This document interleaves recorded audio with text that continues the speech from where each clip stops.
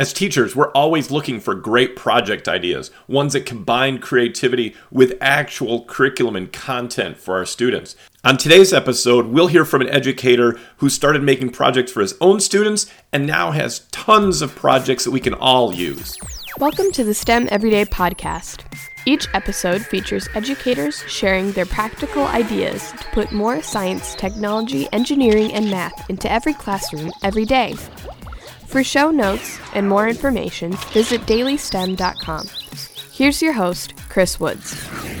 Well, I'm so excited, educators, that on today's episode of the STEM Everyday Podcast, we get to hear from Josh Zimmerman. He is the founder of Brown Dog Gadgets. And if you haven't seen any of Brown Dog Gadgets yet, check out browndoggadgets.com or at Brown Dog Gadgets on Twitter. That's where I love finding out about all these really cool projects that are super for so many STEM classrooms. I can't wait for us to be able to hear about some of these projects and ideas and some of the things that they have and really making STEM accessible for so many kids. Welcome to the show today, Josh.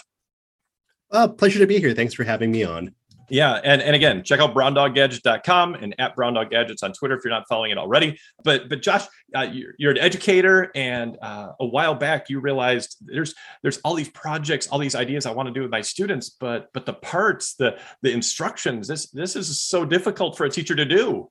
Sure. About like 9-10 years ago, I was a middle school science teacher, and this was like the middle of the maker movement when it was really taking off. And I saw so many great projects on Instructables, YouTube, make.com that were really cool, like things that I want to do personally, but then in my classroom as well. Yeah. However, I was really frustrated because they were directions meant for an individual, somebody who was crafty already, who had a bit of background knowledge in the subject area, who was good at finding the parts from eBay or random Chinese websites at the time for things. Right. And it was just really tough as a classroom teacher to turn that into a classroom activity. Even something as simple as a BristleBot was rough, because what toothbrush do you use? What motor do you use? What different, like, there's so many different variations of that combination that work together in one way or the other. Yeah. And I failed in my classroom several times with BristleBots. And talking with other teachers who did it as well, just they were having hard times doing it, which turned them off and their students off. There we go. And so I ended up taking a couple projects I saw, like, oh, these are fun, but I can make like a maybe a more simple version or a more classroom friendly version.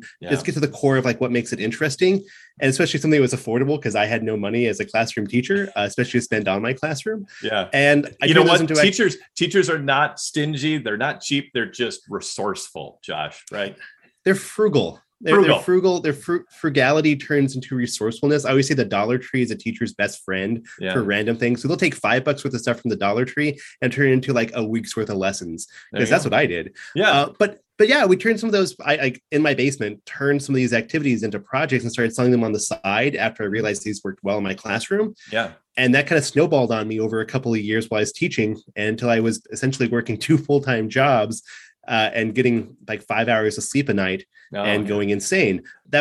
It was nice to do. And it's nice seeing other people doing that too at the time in the maker movement, making things more specifically designed for educators and for home use. You know, like scouts and parents at home, 4-H leaders, they need some help because most of the adults doing this stuff don't have that background knowledge of their own. Right. So for them, they have to learn a new skill then to teach to kids, which is often a turnoff for them because they don't have the time, like teachers don't have the time to learn a new skill set for a one-off activity. And we as educators know, sometimes we might be able to get those kids to do the project. We might be able to get them to accomplish building this BristleBot or making this something that it's following the directions. But if we can't explain, why it works, or if we can't explain some of the curriculum behind that, it's just a project. It's a craft. Exactly. I always am impressed by companies who can make something that's simple, that's just easy to get right away. I like squishycircuits.com, like conductive dough, because it's Play-Doh that lights up. It's very simple. There aren't a whole lot of components. And the dough they make, you can make your own dough, but they make a really nice dough that is just spot on. Right. And like kids get it because kids are familiar with dough. That's why we do a lot of paper craft stuff with conductive tape, because kids already know how to use scissors and paper and crafting. Most kids by 4th or 5th grade have done so much crafting. It's like their part-time job. That's just here. Let's add a little bit of something extra, something you already know, which really helps them get into it, breaks down that barrier to entry, and just helps get past that little bit of hesitation from the kids. Right. Because kids, if they're worried about not doing something right the first time, a lot of them won't do it. Adults are the same way. Right. But you got to coax them in. They're like, look, it's not, I've already done this already. It's just tape on paper. It's just Play-Doh. It's just paint. They're more likely to give it a whirl. Yeah. And again, Josh, we're chatting with Josh Zimmerman from Brown Dog Gadgets. Check it out, browndoggadgets.com. And a lot of these projects, a lot of these ideas, you've got them posted on your website, again, with instructions, with written instructions, pictures, and videos for most of these as well. A lot of educators are looking for those kinds of ideas, looking for types of different things they can do. So tell us a little bit about on your website. Tell us kind of what it looks like if an educator goes there and starts looking for some of these project ideas.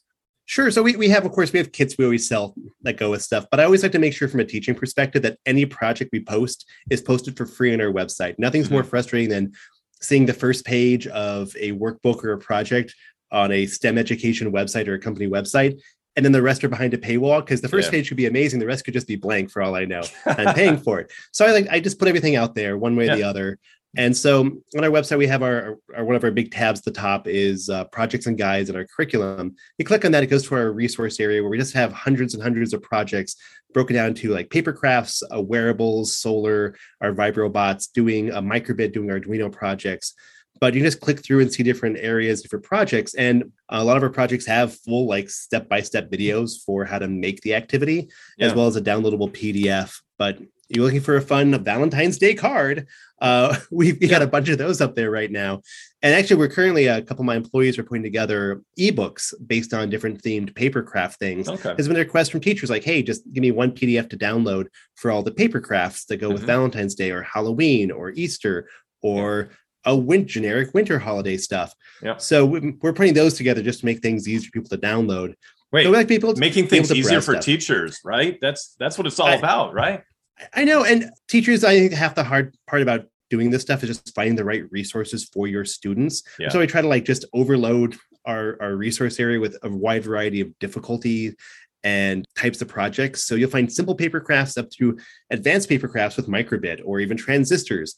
You'll find very simple microbit projects up to very complicated ones, just so we have a wide range, both for using our projects, or if you have your own materials. I tell people, if you have your own materials already, use our projects and come back later, hopefully, and maybe try one of our kits out. But whether you buy from us, they're always there for people to use and try out and download, and at least evaluate to see if it's worth your time and effort. Right. And like half my staff here with me. I've got 4 people working for me full time, and 2 of the other 2 front office people with me here, they do nothing but project creation and curriculum writing. That's awesome. Just so that we have resources galore. Yeah. Because that's what makes our stuff interesting. And that's really what teachers need, just not more stuff.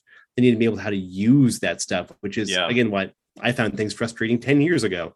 Yeah. And I know you mentioned a lot, Josh, about just paper and circuits and things like that. And instantly when we start thinking about circuits, we think about kids and electrocuting themselves or something like that. And I like you said conductive tape. So if an educator doesn't know about that, I mean, just explain real simply why it's easy to make things with circuits and what that can do to help a kid learn and boost some of that creativity. Sure. Well, when it comes to simple like circuitry, you have a few options. I mean, wires are the obvious choice because they're conductive metal, but that's kind of rough to do for crafting. Right. Conductive thread works pretty well if you're doing circuit like sewing, but you have to have a sewing background knowledge. Right. Conductive paint is a dice roll whether or not it'll work, because there's some really awesome paint for some situations, but everything else doesn't work so well. It's you have the right paint for the right job. And then you have conductive tape, which is my go-to jam because it's very versatile. Now, in the past, people use copper foil, which was what I used back in my classroom 10 years ago. We even sold it for a few years.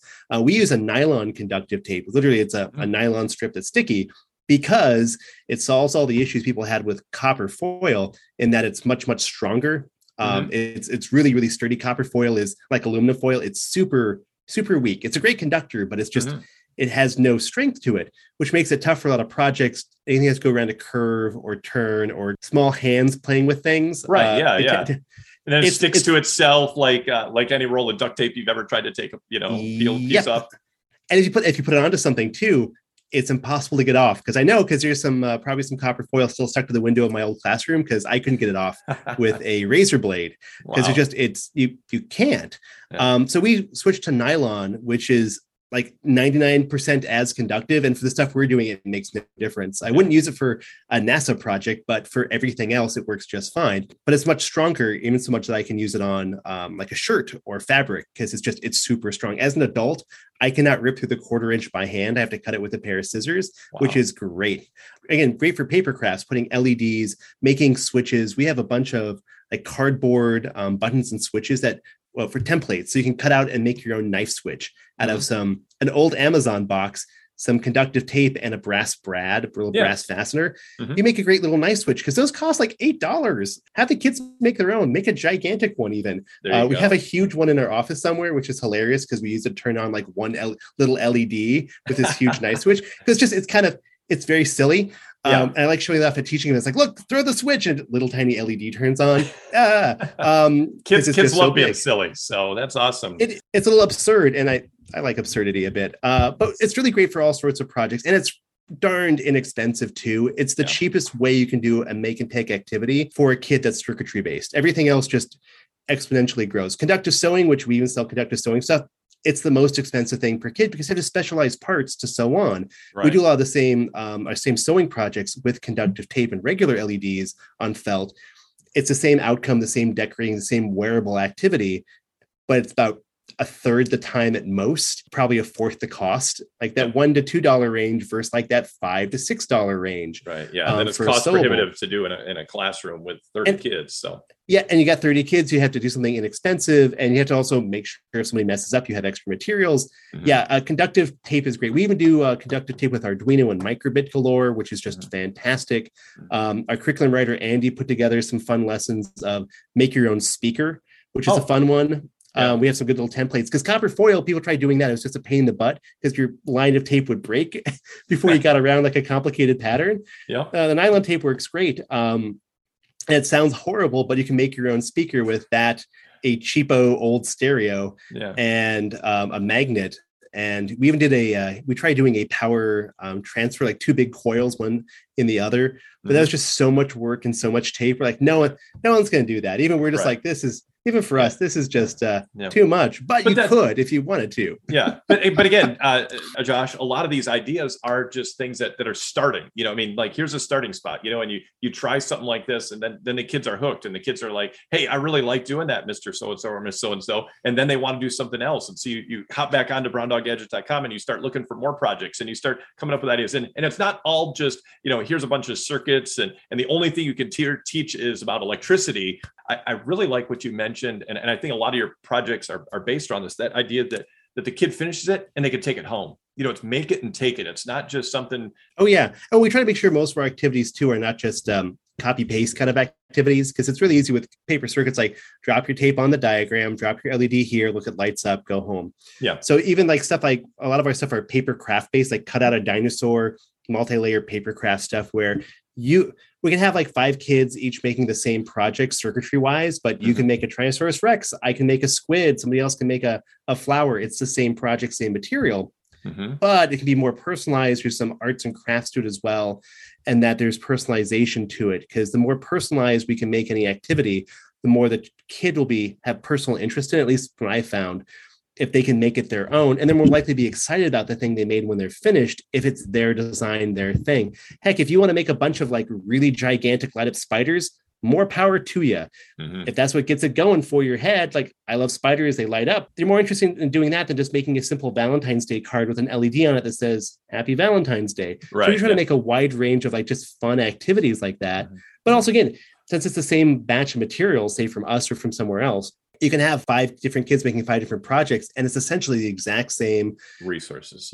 Resources, the same rubric can be used, the same learning objectives, the same worksheet, like the same assessment, because it's all the same kind of basic circuitry stuff up and down the line, but just that little bit of extra personalization to it. And then my big hope too, especially with you get that middle school into high school crowd, once they get the swing of it, let them make their own thing, let them design their own stuff, let them try weird stuff with it, because if it works, great. I mean, it makes sense to me, but if it works, that's all that matters. Like a giant knife switch that turns on something in the classroom, right? So it is one of the most silly things we've done, is just because of just how absurd it is. And we keep we can make a bigger one. We've got bigger boxes that come in here.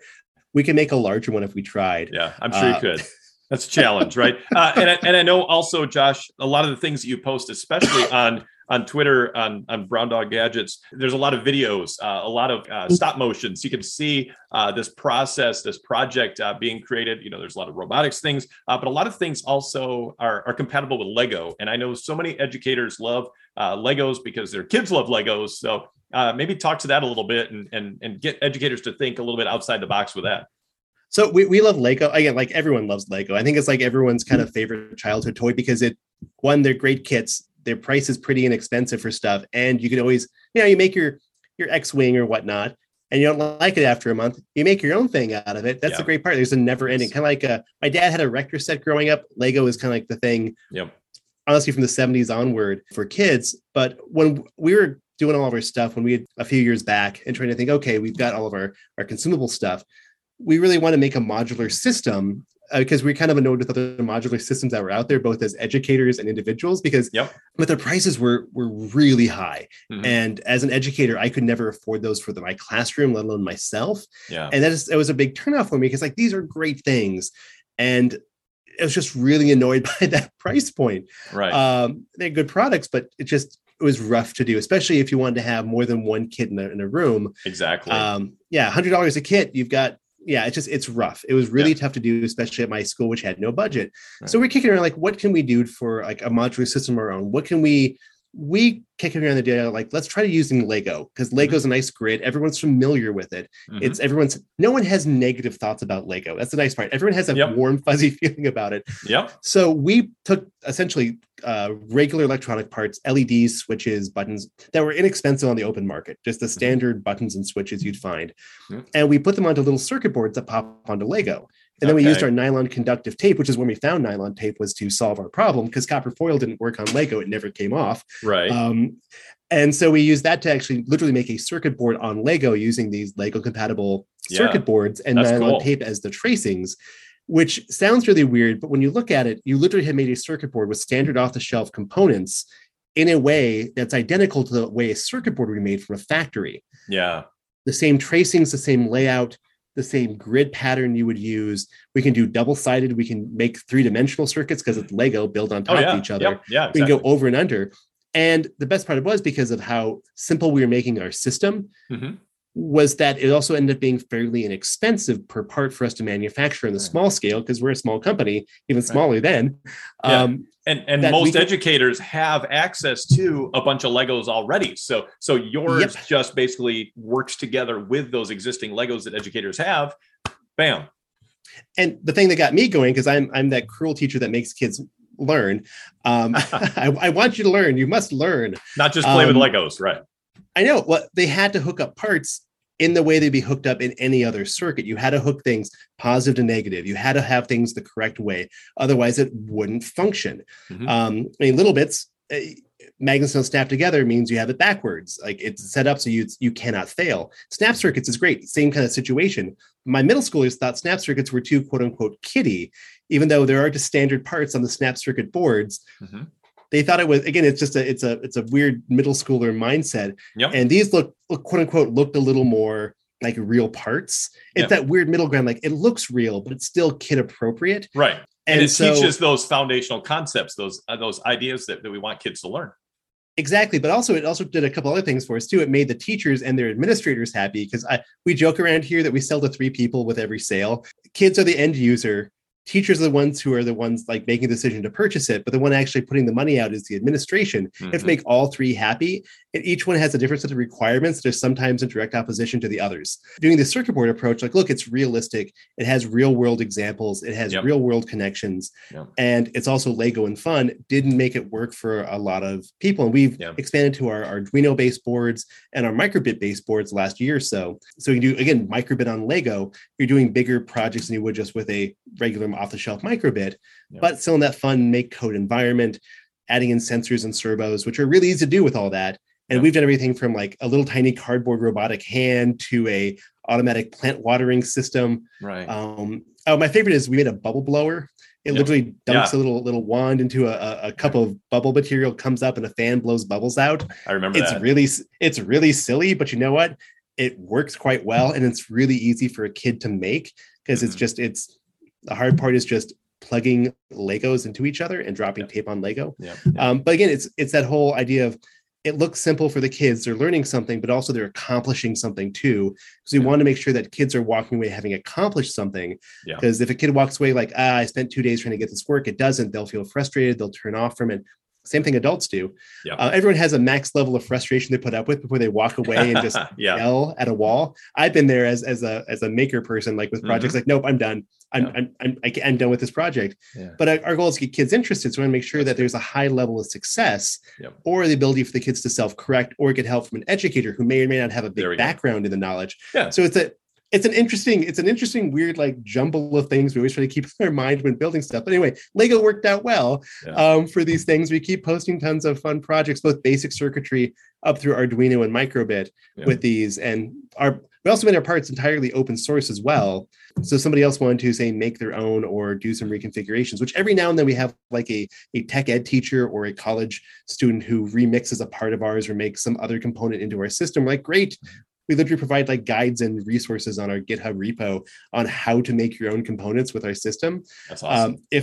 And somebody took the Adafruit Circuit Playground and made an adapter to work with our Lego system because that's what they used in their classroom. We're like, that's awesome. That's great. Share the files with us. We'll post it up there too. That's a great project. Being like, hey, a couple pointers for you design wise. But it's nice being able to share those resources and make our stuff open source. So we're not just keeping everything to ourselves. That's awesome, Josh. And educators, all these ideas. I mean, you might be thinking, wow, some of those are above me, or you might be thinking, wow, some of those are right on for my kids, my classroom. And that's what it's all about.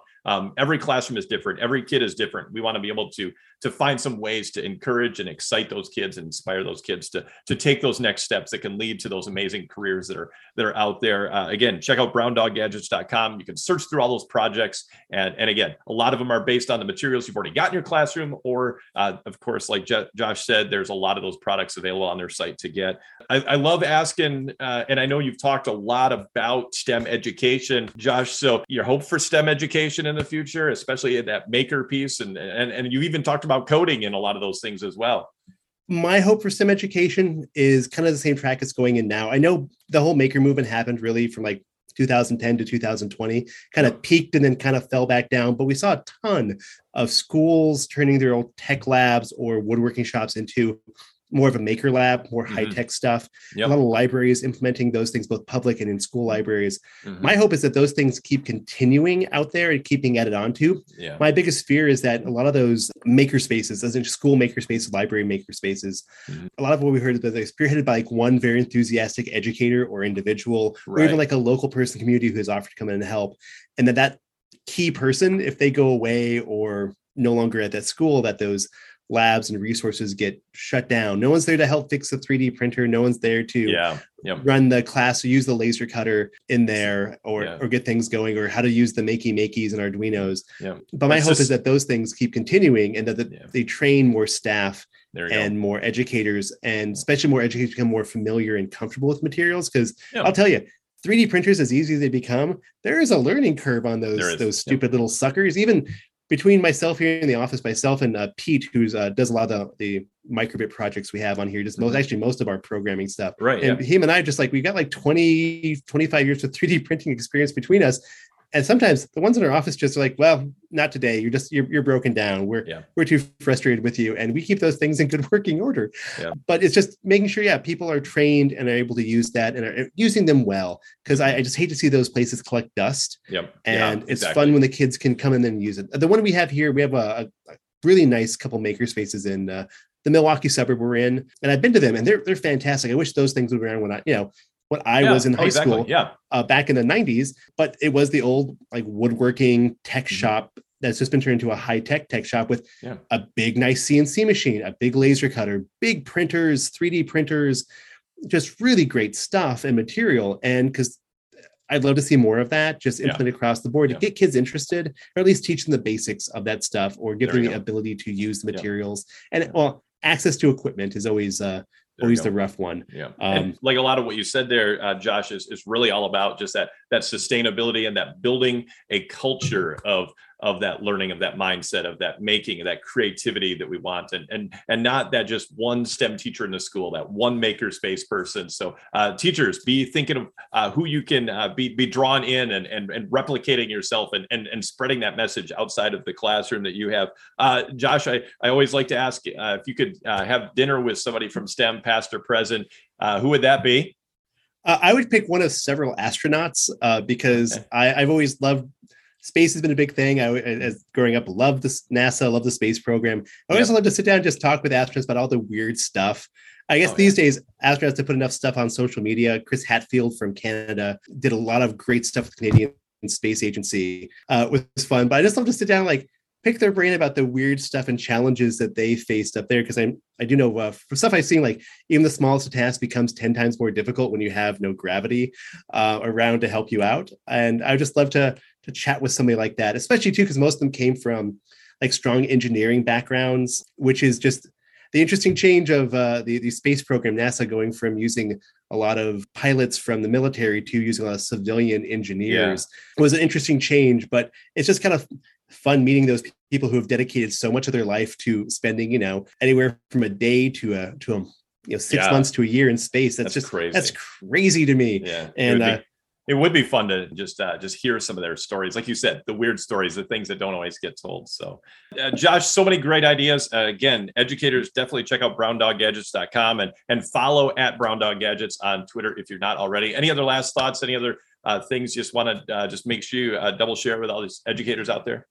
Sure. On our Twitter account, we do giveaways quite frequently of our really awesome nylon conductive tape and of other materials. We try to do those once or twice a month and work with other people on that because we have to get our stuff out there. And if a teacher ever has a question, call us. We have a phone line that people actually call. I joke, unlike other companies, you can call us. But we love to chew the fat with teachers and just talk about projects. So a lot of our really fun, weird project ideas come from educators saying, "Hey, I'm trying to do X, Y, Z. Can you help out?" And we're like, you know what? That does sound like a cool project. We'll make that up. And awesome so we love chatting with teachers and just getting ideas and seeing what works for them. And if it's an idea that we like and can do, we'll post it up and make an activity for it. And again, educators, they're also on other social medias as well. I know I say Twitter because I love Twitter, and I know they're also on Instagram, and they do the giveaways. And phone numbers right at the bottom of their website. So go to browndoggadgets.com and Josh is so helpful. Such a great guy to talk about STEM and STEAM and making ideas with. So really appreciate today, Josh. All the best as you keep on providing those great resources to help more educators out there. And just really appreciate all the great things that you're doing for educators. Thanks for having me on. Yeah. And again, appreciate every listener of the STEM Everyday podcast. If you haven't already, subscribe. And so you can always hear all the great ideas that we're sharing, helping you have an easier time to add more STEM to your classroom each and every day for every kid. Check out dailystem.com to connect with me. And until next time, remember, it's all about kids and trying to help them get excited about STEM learning each and every day.